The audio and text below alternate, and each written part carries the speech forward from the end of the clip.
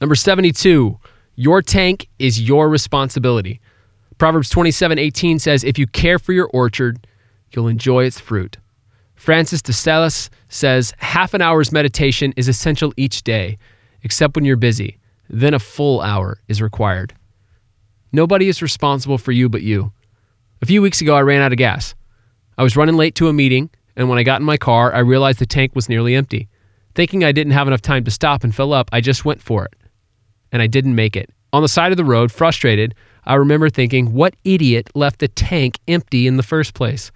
Before I could finish my thought, I remember who drove the car last. It was me. I was that idiot.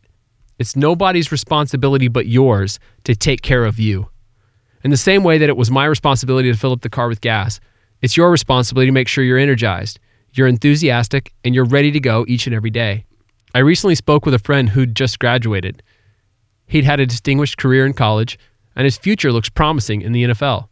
When we talked, I asked him what's the one thing he thought every incoming freshman should know before they begin their new life as a student athlete at the highest level. His advice was as practical as it gets.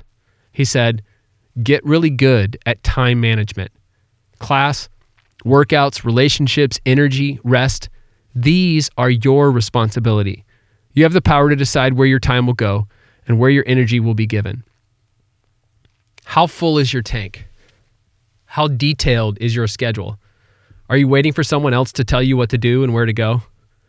No matter what, if you feel burned out, don't blame anyone but yourself. Take responsibility. Do what needs to be done to stay focused and engaged.